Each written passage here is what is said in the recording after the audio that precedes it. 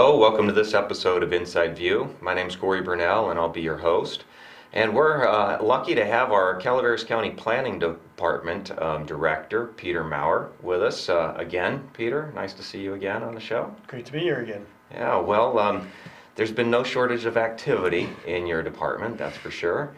And you've served well there for years. I guess we'll get right out the gate here letting our viewers know that I guess the end of April will be the last of it for you, huh? That's correct, yes. Retiring then. Right off into the sunset. Well, good for you. What do you plan to do with your time at that point? Anything you want?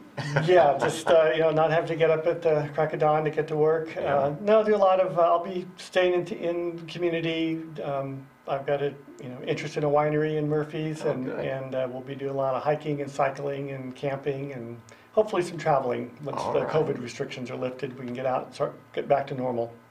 Well, will we see you in any tasting rooms in Murphy's? Probably. Okay, good. I look forward to doing that then. Okay, a lot to cover here for our viewers about, the big thing in the county, the general plan and its implementation. There's a number of programs in it that you're going to have to put in place. Just right out the gate, talk about, I guess, you mentioned greenhouse gas programs and resource protection programs. So tell us a little bit about what's on your plate now with the general plan implementation. Well, with the plan adopted just a little over a year ago, Mhm. we've been focusing now on implementation, getting all the programs, and there's a long laundry list of things that we promised to do, and we intend to do that. The thing I always like to tell people is, the plan isn't something you adopt and put on the shelf. It's like a business plan. You have to go back and check it. How's it working? Do we need to tweak it here? Do we have enough land for housing or commercial development or whatever we might need to continue to meet the needs of the community, whether it's the housing needs or the economic needs. There's sort of a expression, the triple bottom line. You're trying to assist in the development of the economic resources, the human potential, as well as the environmental quality of the community. And so trying to strike that balance between those three needs is sort of what we're looking at. Mhm. So we've gone through the process to adopt it. We've been challenged over the EIR, so we'll continue to work through that. Okay. But now it's like, okay, let's look at these measures, and some of them are applied sort of on a regular basis with every project that comes in. Mhm. Have we met all those criteria? And there's a 50 or 60 some standards that we said, we will review projects against these criteria to make sure we're consistent with the general plan. So that's something we do on a regular basis. Mhm. The rest of the programs are things that sort of one-time programs that we need to develop. You mentioned greenhouse gases. That's something the state says you must do, cities and counties. So we've started on that. Fortunately, the Calaveras Council of Governments is sort of spearheading that, funding that program through a state grant. We're working cooperatively with the City of Angels Camp to develop, first off, an inventory. What are we doing right now? Because unless we know what we're doing, how are we supposed to reduce it? So that's in process. We've hired a consultant who's done a lot of those kinds of programs up and down the Sierra Nevada, the Sierra Business Council, working with them to develop that inventory. Then the next step is say, okay, what can we do to reduce our impact overall in greenhouse gases? So that's one thing that we're working on. We've undertaken a comprehensive zoning code update. So we're going back and revisiting, how our zoning is. It's a patchwork of amendments dating back to the 60s when the but the most recent comprehensive rewrite of the code was adopted. And every time we change something, we add it. And it gets a little bit out of date, and we begin to see some inconsistencies. Maybe we made an edit over here, and it affected something else, which we didn't think about at the time. So we're going to relook at the whole zip code comprehensively, Mhm. add the things that we said we were going to add with the general plan, revisit some of those issues such as vacation rentals and agritourism, and how is that working for us. So there will be a lot of work over the next year and a half or so as we go through that process to update the code. with the zoning codes, it sounds like you're describing kind of a patchwork develops over time, right? Yes.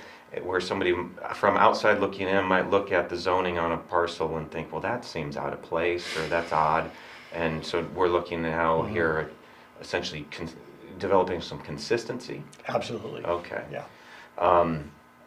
Do we have a situation where, okay, we've got residential smack in the middle of a commercial district and commercial smack in the middle of a residential district in the county, or industrial thrown in with residential? I mean, describe that patchwork a little Well, bit. we do have that, and we did just finish a comprehensive zoning map update Okay. to bring the zoning into conformance with the general plan land use designation. So the hierarchy, you've got the general plan, you've got the land use designation that says basically commercial here, we'll have some mixed use areas within our existing communities, we have residential areas, we have resource areas. And then those are broken down into the various zones, and you might have several zones that fit a land use category. And so it's refined a bit. You might have the downtown commercial C1 type of zone. Outside of town, you might have more of your general commercial where you have your, more industrial type of uses. So, with an existing community, you're going to find those anomalies where there's houses in the middle of commercial or, industrial use that's been there for decades. It's Right. a sort of, and you just have to work around that. You can't, we don't have a clean slate. This is not, 1848. This is 2021. So we're looking at what's on the ground today. How do we want to enhance what we've got? Maybe correct some of the problems, but we're certainly not going to say you've got to close down your business Right. because that should be residential. We have to recognize what's already there. And I think that we've gotten away from the classic Euclidean type of zoning where residence is here and commercial is here. I mean, you look at the vibrant communities and you've got housing mixed in with businesses so that you've got when the offices close in the evening time, people are still in the community, they would walk to restaurants and shops, and so you've got this mix of uses that they don't all have to be separated by this finite line. You're right. Some of the most, I guess, interesting communities to spend a full day in are just that way, where you can walk anywhere you want to get Yeah, to. and you might have an experience. apartment above a shop or something Right. like that, and either the shopkeeper owns it or it's a rental for, an individual or a young family or something like that. So having that mix of uses, I think, is really good. Yeah.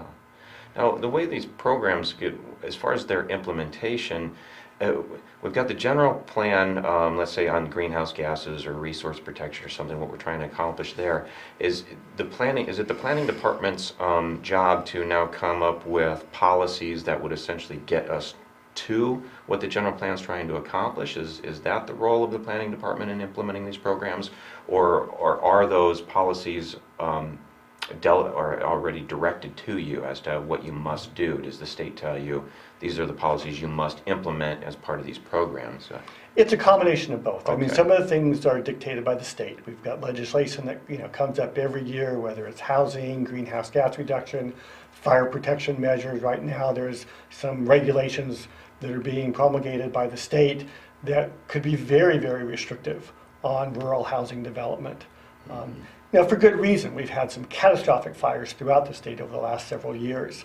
But at some point, you have to, strike a balance again between, someone's right to develop their property and the need to protect that from fire. So yes, we get dictates from the state. We have policies that were adopted with the general plan. So this is what we need to do, and then my staff's job is to try to implement those policies. So we get the directive from the board. This is what we want to do. We come up with a program that says, okay, here's the policy. Here's how we think we can make that happen. Right. The planning commission and the board and the public will weigh in on that process. And hopefully we come out with a result at the end that says, okay, here's how we're going to move forward with the program. Okay. Well, let's, a little bit about specifics on some of the programs like resource protection, for example. Well, you've been at this now for a year. Can you talk a little bit about a program with some specifics about examples of, well, this is what we did in order to accomplish this policy that was given. I bring up the resource protection as an example, or maybe it's greenhouse gas, something that you actually said, this is what we're going to do it. Well, we're still in the early stages of a lot of these bigger programs. Okay. We focused on the zoning map update this past year. We started on the zoning code update. But let's use the greenhouse gas. We said, okay, we need to meet the state mandate for greenhouse gas reduction. Whether you agree with it or not, or whether you think it's a good idea, we have to do it. And so, the first thing to do, like I said, we do an inventory. Where do we stand right now? The next step will be to come up with some policies, some programs where okay, we can do X, Y, and Z to facilitate the reduction of, carbon dioxide emissions primarily. How can we maybe reduce vehicle miles traveled? How can we change over some of the energy use to a more, what's the term? Well, I guess greener or less. Greener, yeah. That's right. I'm drawing a blank on the term, but using less, carbon-based renewable energy sources, wind, hydro, solar, and so there are a way that we can perhaps reduce the costs or reduce the regulatory requirements that would encourage people then say, well, it's going to be less expensive for me to put in solar panels. So let's do that. Make it simpler to get through the process. So it encourages people to do those kind of things. We're not going to say you must put solar panels on your house, but if we can make it so it's more cost effective to do that, then people will choose, to do those kinds of Yeah, things. from a regulatory or cost standpoint, it's incentivized. Right. Okay. Well, now on the zoning map updates, if viewers wanted to go see what's been done there, is it online at the planning department? Are we able to see where we're Yes, at there? if you go to the planning department website, and we have sort of a new GIS system that is a web-based open portal. And so you can go to that. If you click on zoning, it drops down to a zoning map, and that will open up that portal. You can go directly to your property either by sort of scrolling around the map, zooming in on it, or you can put your assessor's parcel number in, and it'll take you right to that property. And you can see whether it was changed or not. We had about almost 7,000 parcels that we changed, although the bulk of those were changing from what we termed interim zones, the unclassified zone primarily, which has been around for when zoning was first established in the county. And it was always intended to be changed to something else once the general plan was adopted, but it never happened. And so it was really sort of a throwback to, we don't really want to have zoning in the county, but the state said we had to, so fine, we'll just zone everything unclassified. And over time that was modified, but it was always the intent to, at least over the last several decades, to change that to something else. And so that was the bulk of the changes that were made. And for the most part, the unclassified zone allowed residence and agricultural uses. And so most of those parcels were rezoned to rural residential or residential agriculture, or maybe the A1 ag zone. So it didn't really change people's uses. Effective use change. It just sort of said, okay, here are the zones. So we'll be eliminating the unclassified zone with the code update. The map now has already changed that. So. Well, how long did that take? Has that been- Well, we started on that over a year ago. Yeah. And it was quite a mapping exercise. I like to call it art therapy. Okay. You go through, you look at the map, you look at the colors, and you say, okay, well, maybe that should be this, and what's around it. And so with that many parcels, I had my entire staff working on it at some time or another during the past year. Wow. Everyone took a section of the county and they said, okay, let's look at this area here. And we identified all of the unclassified parcels and all the inconsistent parcels, and made a decision, what do we think it should change to? And then I had a key group, 2 of my senior planners and myself, review that once again, so we had some consistency throughout. And finally went through hearing process, with the Planning Commission, and the board just adopted it earlier this month. Wow. Well, it sounds like excellent processes were in place. Thank you for that. Well, let's talk a little bit about where the cannabis programs are at now in the county. I mean, that was the hot button issue a couple times when you and I did the show, and we were right in the thick of it back then. But now things obviously have settled down. To refresh people's minds, I guess growers need to be on 20-acre parcels now in the county, and they can grow up to 1 acre on that 20 acres. Is that right? Right. So you can have it in several of the resource zones: res ag, general forest. You have to have 20 acres for a up to an acre cultivation. If you have larger parcels, say you have 100 acres, you could have multiple, what's referred to as a premises. That's what the state law term is for a cultivation site. So one premise for every 20 acres, up to 5 premises. I think we have a few of those, on larger parcels in the county. Fortunately for me, the board decided to create a whole separate cannabis division under the CAO's office. There's a Division of Cannabis Control Director, his own staff. So other than just sort of a review with each application to ensure it conforms with zoning and some of the planning requirements, my work is relatively simple on that, thankfully. Okay. It was something that certainly I knew was an issue when I started 7 years ago. Yeah. Had I known how all-consuming it would have been, might have rethought the decision, but we were on the cutting edge for a while. Yeah. We stepped back, we went back and forth between a ban and a regulatory program and the interim ordinance. So we've had our fits and starts. I think it's like you say, it's settled down. There's certainly a lot less than was here during the days of the urgency ordinance. Yeah. I think that was we definitely had some drawbacks with that program. I think that we've resolved most of those. The one thing they're working on right now is a little more vertical integration. The board's made a couple of edits to the code. We've updated the retail ordinance to bring that into compliance with state law. We've recently made last summer we made some modifications to the processing and some of the testing requirements. We discovered, and it is something we should always do when we adopt a code. How's it working for us? Do we need to make some tweaks? And so we made some minor revisions last summer, and then recently the board wanted us to proceed with allowing testing and distribution. So every cannabis crop has to be tested and has to go through a distributor. A grower can't just sell it directly to a retailer or to a wholesale outfit. They have to go through a state licensed distributor. So right now that's all being handled by out-of-county businesses.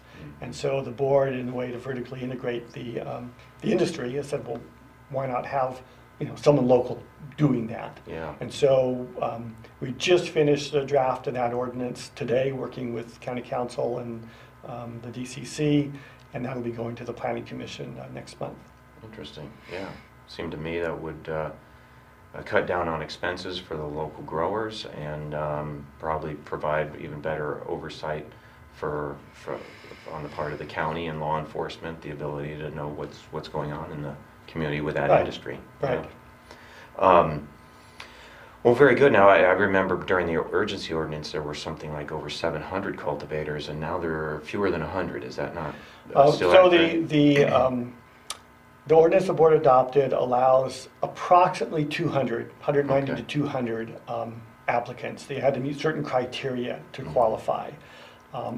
I understand, and this number is sort of general, about 140 or so applications have been submitted so far, and last I heard 45 have been approved. Oh, wow. So it's significantly less Right. than what was there before. And I think what we found during the days of the urgency ordinance was that there were a lot of sort of sketchy folks that were involved in that, and they were not always upfront about the realities of what they were doing. Sure. So, out of the, do we have 700 or so applications? I think over half of them were denied because they just, had provided us misinformation. And so the legitimate growers were, they've tried to do what's right, try to abide by all the rules, and those are the people that are operating now, and I think for the most part Well, and there are also people who pursued a state license, right? Right, they had to have had a state Yeah. license to have Yeah, qualified. and many of the urgency ordinance growers did not go down that road. Right, yeah. right. Well, on an economic topic, something I think you'll be well informed about, talk a little bit about what's going on in the planning department with housing in our county, as it's been such an interesting year with people finding they can work from home, so long as they have a high-speed internet connection, tends to be the requirement there. How's that changing our county demographically from the standpoint of housing, the boom there? Economically, I say more than even than demographically. I think we're going to see a fairly significant shift. Recent studies have shown that people are moving out of their urban areas, particularly the Bay Area and Southern California, to rural counties in California as well as out of state. You don't have to pay the high housing costs of the Bay Area. Maybe they go in for a couple days during the week, and the rest of the time they're working from home. I know a number of people that had vacation homes up in the Arnold area, for example. When COVID hit, they started working from home and said, "Hey, I could live here." And so they recently bought housing in the Murphys or Arnold area. Housing is really at a premium right now in the Arnold area and Murphys. Something will go on the market and it's snapped up like that. We're seeing a lot of activity in the building department as well as planning. Significant increase in the number of building permits, as well as just resale of existing homes. Yeah. Are there any subdivisions, any of those type of projects coming through your department right now? We're beginning to see some primarily older projects that have been on hold for a long time are being reactivated. Not a lot of new ones yet, but I think that's probably likely in the future. Some of the subdivisions that were previously recorded but not constructed. So when you go through a subdivision process, you get the tentative map approved, and you have a period of time in which to put in the roads, put in the infrastructure, do the survey, record the map. That allows you then to sell those lots. Okay. And then you either sell them to individual buyers, or maybe a production home builder will build out the subdivision. We don't see too much of that here in Calaveras County, but in other areas you see much more production builders, the big statewide home builders. But here, the the lots are sold, someone will build a house. We're beginning to see a little bit more of that. So these subdivisions that were approved years ago had been on hold for a while. Maybe they'd been granted a number of extensions. They've been recorded recently, so you see more lots available for sale. And so then with that, then you start seeing more building permits as the builders want to start building on those parcels. Well, how difficult or time consuming is it for someone if they had property in our county to go through the subdivision process if they wanted to build a project? Well, let's assume that it's zoned and planned properly for Sure. that. We've got an area that we've identified for future residential use. They submit a tentative subdivision map. That's reviewed in-house. We send it out to all the various state and local agencies. The water and fire and sewer. Are there environmental concerns? We have to go through the Environmental Quality Act process, CEQA, to determine are there significant impacts? How do you mitigate those? Can the roads handle it? Is there adequate infrastructure? Do you need to put in, a new sewage treatment plant or additional water treatment or storage for it? So, that's easily a year process. Wow. Just to coordinate all that, to negotiate with the applicant, maybe make some changes to it. Sometimes special studies are required. We have to look at archaeology and biological resources, traffic studies, engineering studies for water and sewer. So once you get through all that, then you go through the hearing process, and then it's approved by the Planning Commission and or the Board of Supervisors. A subdivision then is good for 3 years. Okay. But there are provisions in the MAP Act to extend that for an additional, I think it's 6 years now. So often we've approved extensions primarily for economic reasons in the past. The market was just there wasn't a demand for it, so it wouldn't make sense to invest in some cases millions of dollars in infrastructure for lots you can't sell. Right.